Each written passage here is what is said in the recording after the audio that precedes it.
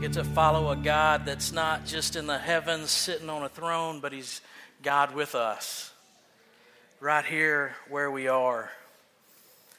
That's good.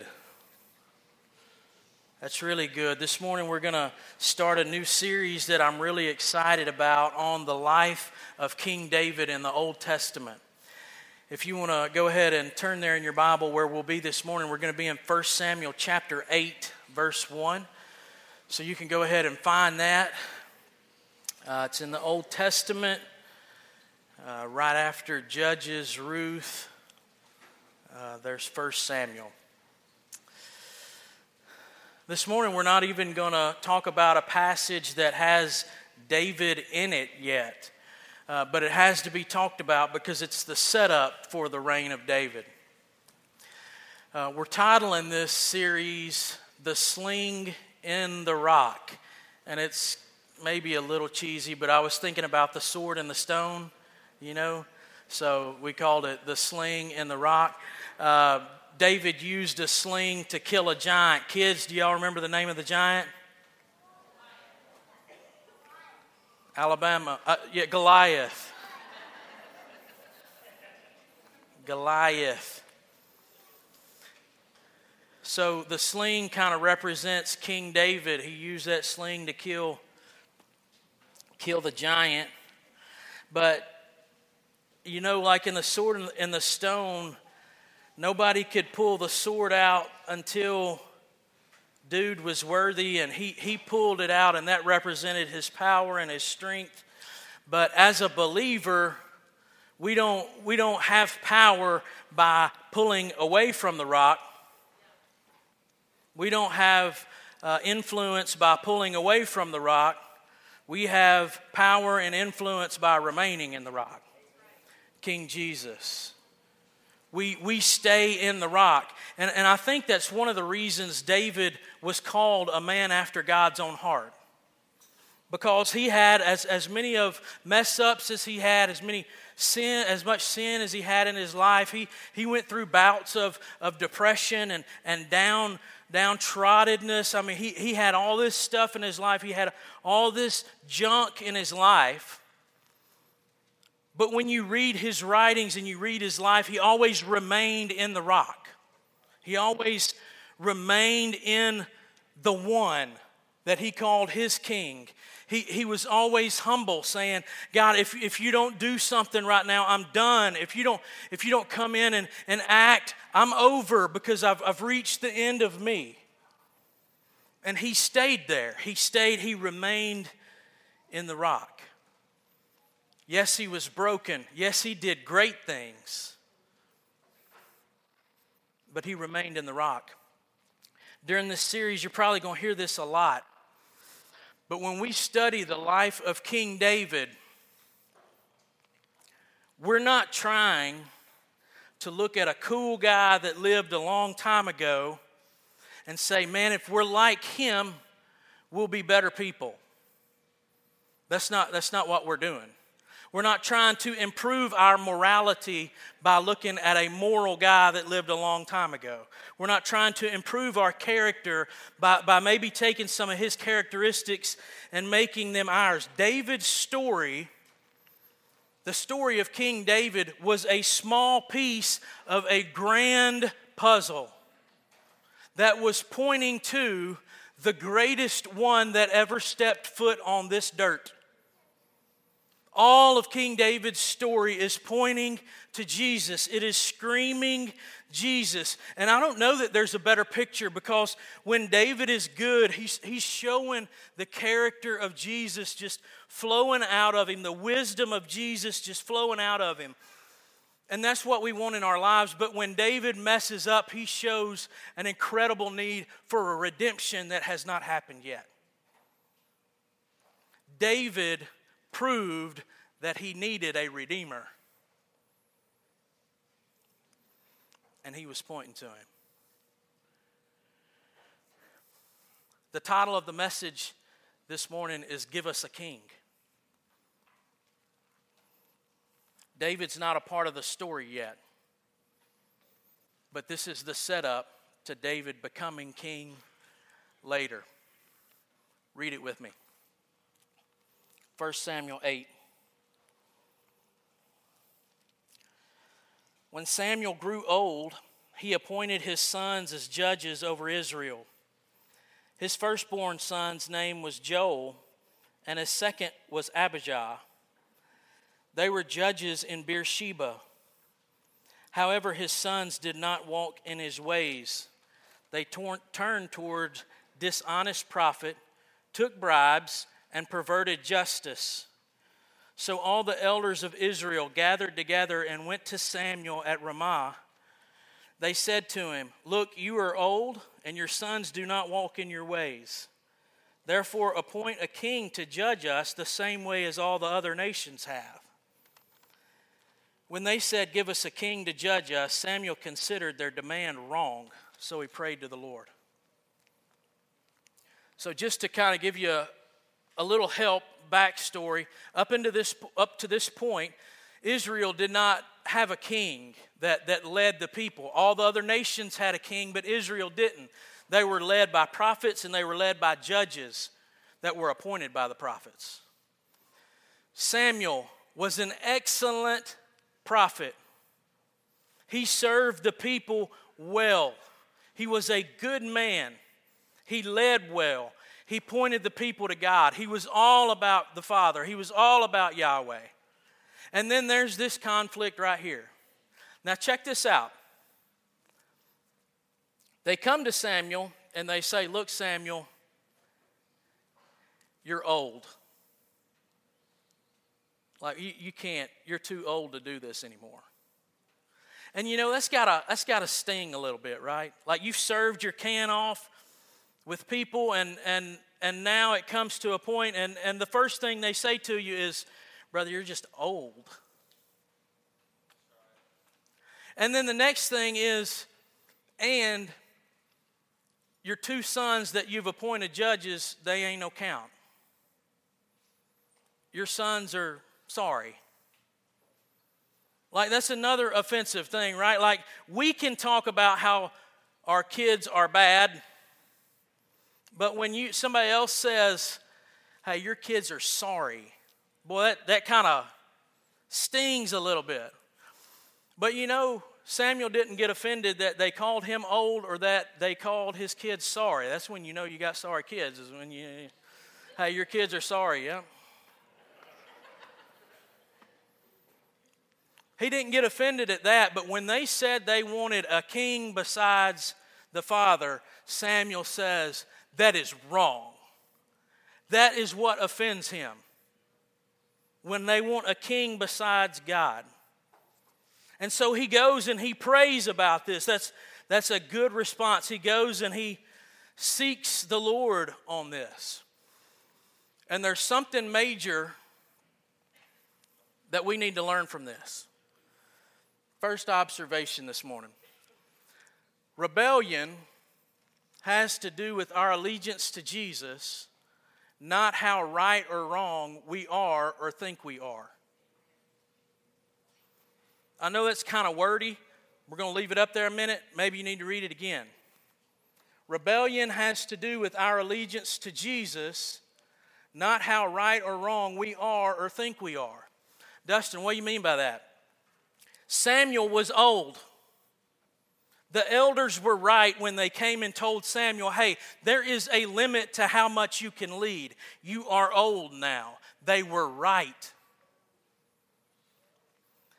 His two sons, Joel and Abijah, they were taking bribes. When there was a conflict, the richer person won the argument. These guys were no good. The elders coming and saying, "Your sons are no good for us," they were right. But it had nothing to do with who God was in their life. Do you understand what I'm saying? Sometimes we can be right as rain. We can have right convictions, but it has nothing to do with God. And that is a subtle rebellion. Do you know why they wanted a king? It says it plain as day. Because everybody else has a king. We're talking about grown men acting like third graders. Everybody else has a king. Y'all got a kid that does that? But Silas could do.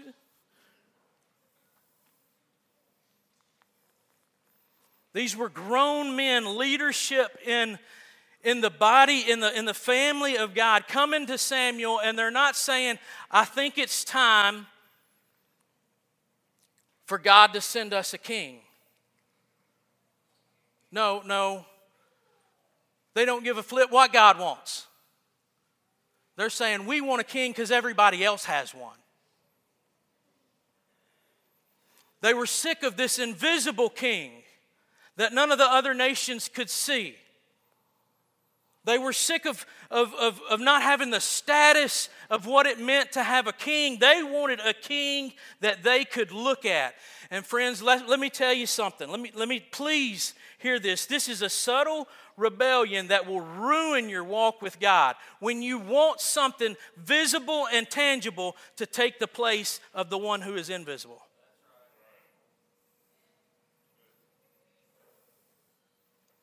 It will let you down. Every time. They were right in their argument, but they were wrong in their answer.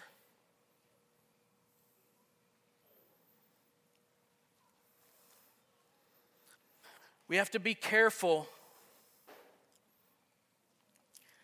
in looking around at what everybody else has and demanding that for us from God.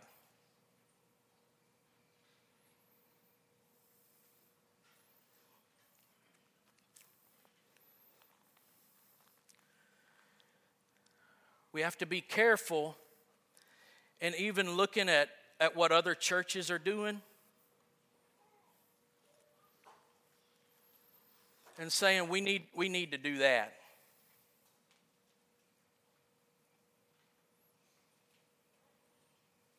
Don't you think God can be creative enough for him to have this church do this, and this church do this, and this church do this, and that way the whole city is reached instead of every church doing one thing? Do you think that could be possible? See, I think we serve a big old creative God that doesn't want one church, all the churches to do one thing. Here's what happens. You'll see a church grow. You'll see a church explode. And they'll go from 600 people to 10,000 people. And then they put on a conference and they invite everybody, let me show y'all what we're doing. And this is the thing that we're doing. This is what we're doing. You need to go train your people to do this thing, this program, and it'll make your church grow from 600 to 6,000. But that's not how it works. We don't look at what everybody else is doing and make that the thing that we need to do. We say, Jesus, you reign here. You are king here. And you tell us what to do, and we'll do it right now.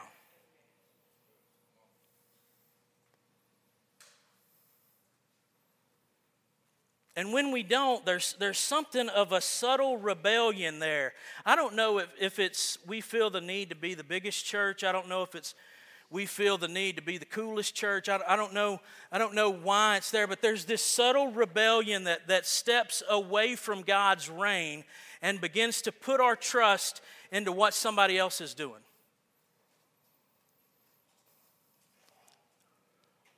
Our church needs to be focused on what Jesus has for us to do. And that's all. That's it. He will bless us if we do what He says for us to do. That's the application for this observation. Identify the subtle rebellions in our souls. Man, you may be right in your stance about something, but you may be completely wrong as to why you stand there. if it has nothing to do with your alignment with Jesus, it's wrong anyway. I stand here because Jesus is King of my soul. That's the right answer. I stand here because everybody else I know stands here. Wrong. That's shallow. That's weak. That's not what we do. We stand where Jesus places our feet. Keep reading with me. We'll read verse 6 again. When they said, "Give us a king to judge us," Samuel considered their demand wrong, so he prayed to the Lord. But the Lord told him, "Listen to the people and everything they say to you. They have not rejected you, they have rejected me as their king. They are doing the same thing to you that they have done to me since the day I brought them out of Egypt until this day, abandoning me and worshiping other gods. Listen to them, but solemnly warn them and tell them about the customary rights of the king who will reign over them." Isn't that weird? God had a weird response there, didn't he? Samuel comes to God and he's like, "God, this is wrong. These people are asking for a king that is not you, and this is wrong. This is sinful. Please do something about that." And how did God answer him? "You're right, Samuel. They are wrong. So do what they're telling you to do." What? Is that not weird? They're wrong, Samuel. So go ahead and give it to them.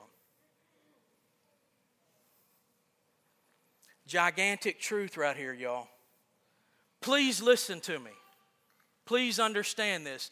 Second observation, sometimes our worst judgment from God comes when He gives us exactly what we want. Did you know that? Sometimes our worst judgment is when God says, "Okay, if that's what you want, have it."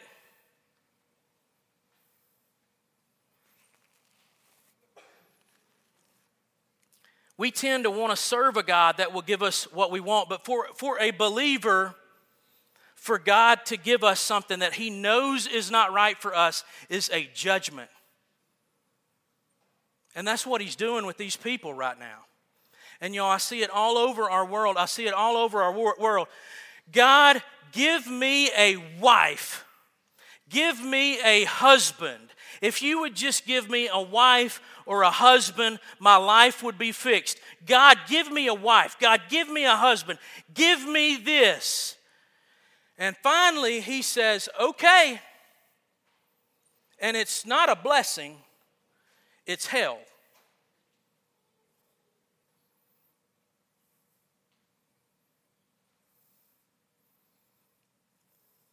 Married folks, don't.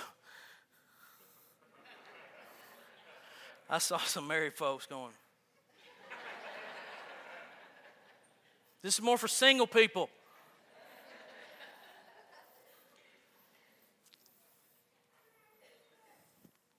God, give me money. If you would just give me money.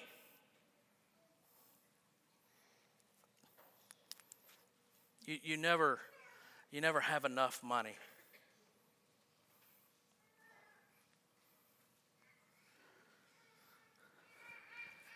Sometimes our worst judgments come when God answers the prayers that we want and gives us exactly what we're asking for. A better prayer is, "God, don't give me a husband, don't give me a wife until it's your man, until it's your woman. God, don't give me money until my life is right to have it. God, don't give me money until you teach me to be a generous man or woman. God, don't give me anything that will become my king and rule over me and dominate me and finally become a tyrant."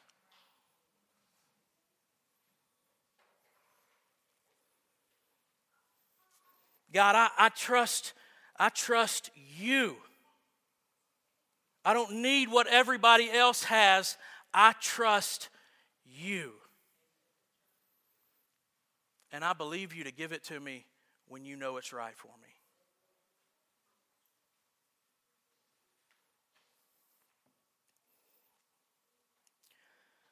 Our second application, always align with what we want with what He wants. This is what our prayer has to become. God, I don't believe that I'm wise enough to know if I'm ready for this or not. So I just want to fall in line with what you want for me. I just want to fall in line with what you want for me. These people got what they want. They got what they wanted, but it didn't take long to figure out they were wrong.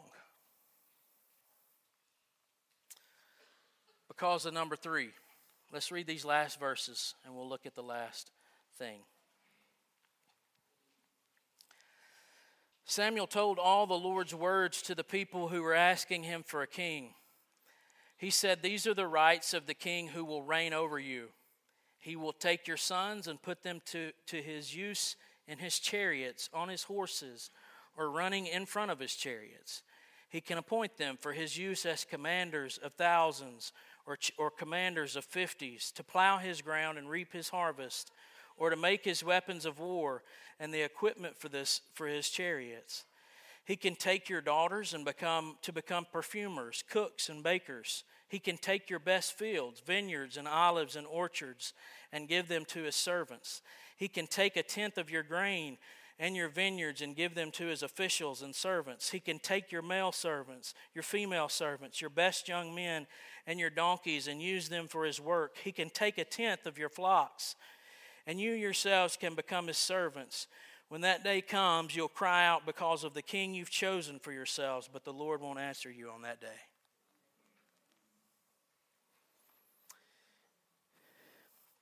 A couple of summers ago, we talked about how to read and study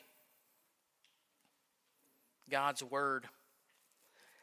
And one of the things that we talked about is when we see repetition. Y'all remember that? When you see repetition, that screams that the author is writing something really important. What was the repetitive word in there? What was the repetitive phrase? Take.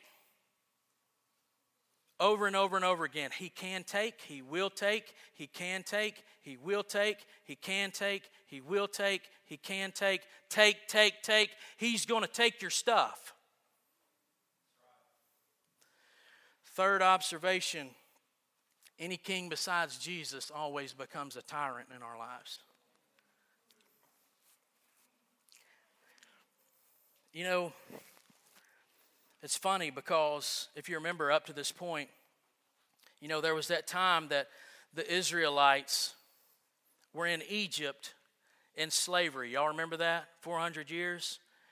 And while they were there, man, this guy named Moses came in and he started talking to all the people, and he got a bunch of groups together where while they were in secret, while they weren't slaving, they started making swords. And they decided that while they were in slavery, they were going to make all these swords, and they were going to rise up and they were going to fight the Egyptians, and they were going to win their freedom, and they were going to leave Egypt. Y'all remember that? That didn't happen. Their king from heaven gave them freedom from Egypt. And then they left Egypt and they ran out to the Red Sea, and they get to the Red Sea, and man, so thankful about this, the Jewish people were better swimmers than the Egyptians. So they put all their kids on inner tubes and they floated them across the Red Sea, and man, they had Olympic swimmers, and praise the Lord, the Egyptians couldn't swim. Y'all remember that? No, they got to the Red Sea, and their king from heaven parted the Red Sea and gave them passage. And then he swamped the Egyptians behind them. Y'all remember that? And then they get out in the wilderness, and man, them old tummies start rumbling. Man, we're hungry. So what they did was they started putting together bows and arrows and looking for wild fruit out there. And man, they were just some awesome hunters and gatherers. And they gathered up all this food, and they had feast after feast after feast. Great food every day because the Jews were such good at this stuff. Y'all remember that? Their king in heaven gave them manna from heaven. They got thirsty, though, and they were excellent well diggers. So they got out their shovels and they dug wells, and even though they were, moving all over the place, a well wouldn't help anyway. They dug some wells. Man, no. Their king in heaven gave them water from rocks. This is a king in heaven that gives to his people. And what he wanted them to understand is if you pick a king besides me, he will take from you. He will take your stuff. He will take your family. Their sons. He will take your family. He will take your daughters. He will take your sons and make them his. He will take your crops, what you've worked hard for. He will take your land, and you'll have nothing. And let me tell you something, friend. If Jesus is not your king today, I don't care what is, it's a tyrant that will take.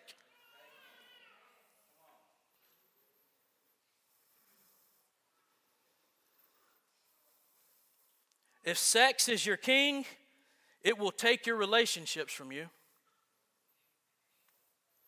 It'll mess your life up. If money is your king, it will take your family from you. It'll mess your life up. If status is your king, it'll take your identity from you. You won't be who God made you to be. You'll be who everybody else wants you to be. If alcohol and drugs is your king, it'll take everything from you.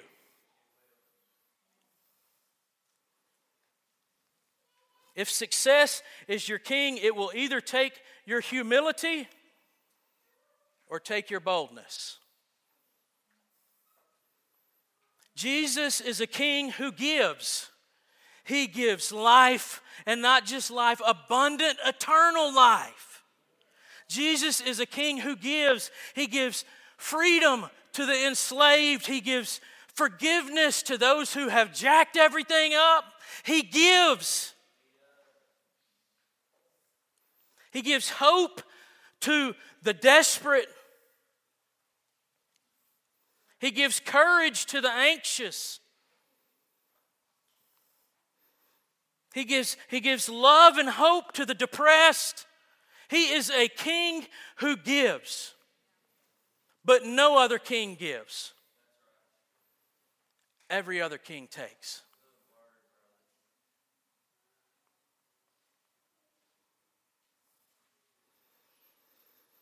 And that's the main point. Jesus is the only king who always gives.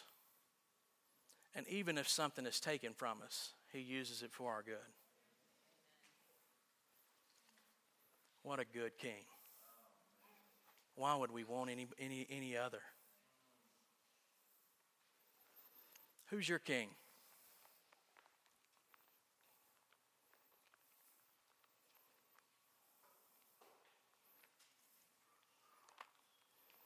Who's your king? Honestly, who's your king? Don't just say Jesus. Man, look at your life. Who rules your life? What rules your life? What do you want to rule your life? What do you hope to rule your life? What is it that's ruling your life and you don't want it to anymore? There may be some kings we need to dethrone this morning. Like, forget that. I'm sick of you taking. I want a king that came to serve, not to be served. I want to follow that king. I want to be his servant. Who's your king?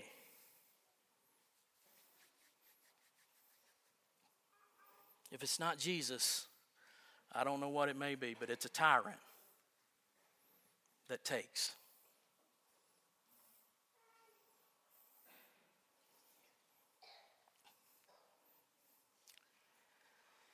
This morning, if if you have a decision you need to make. You know, I'm not. I've kind of reached that point in my life where I don't even know if I'm trying to figure out what God is even doing anymore. Just let Him do what He wants to do, and not try to figure it out or chase it down or get in front of it or behind it or wrangle it. I can't do that anymore. I just need to let Jesus do whatever He wants to do. So I don't have any other response direction for you other than, will you just do what He says? Like, man, if He's saying you have allowed another tyrant to sit on my throne and you need to dethrone that mug so that I can get back where I deserve in your life. If you need to come up to this stage and do business with Jesus about that, don't worry about what anybody else is doing. They may be right and they may be a fool. You hear me? You do what Jesus tells you to do. I'm going to step out in the lobby. If you need to visit with me about salvation, I'll be out there to talk to you about how King Jesus earned your redemption, and all you have to do is put your trust in Him.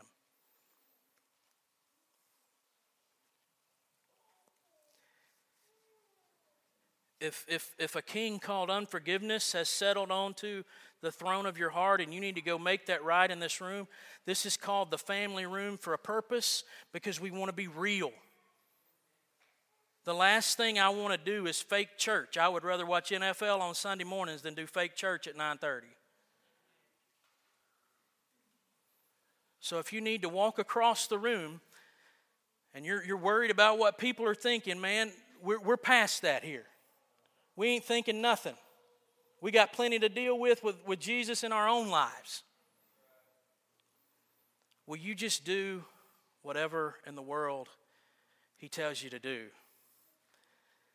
Because He's the good King. Father, we come to you this morning.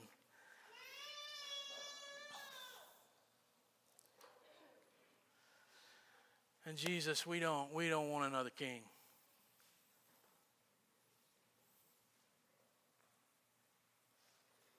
We have served kings that have taken. They've taken our dignity. And not just a tenth. They've taken our humanity.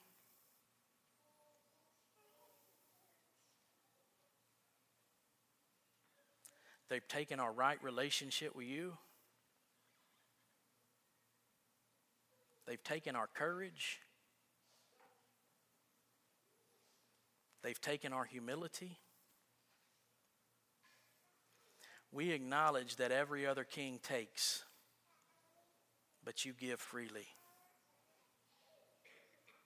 We only want you as our king. God, I have no idea what's going on in the hearts of these people that are facing me right now. Not really. But I know you have to be dealing with them. I know you have to be calling. I know you have to be correcting. I know you have to be convicting. And God, as they hear that and feel that and know that, I pray that you would also grant them the courage to do exactly what it is you have them to do.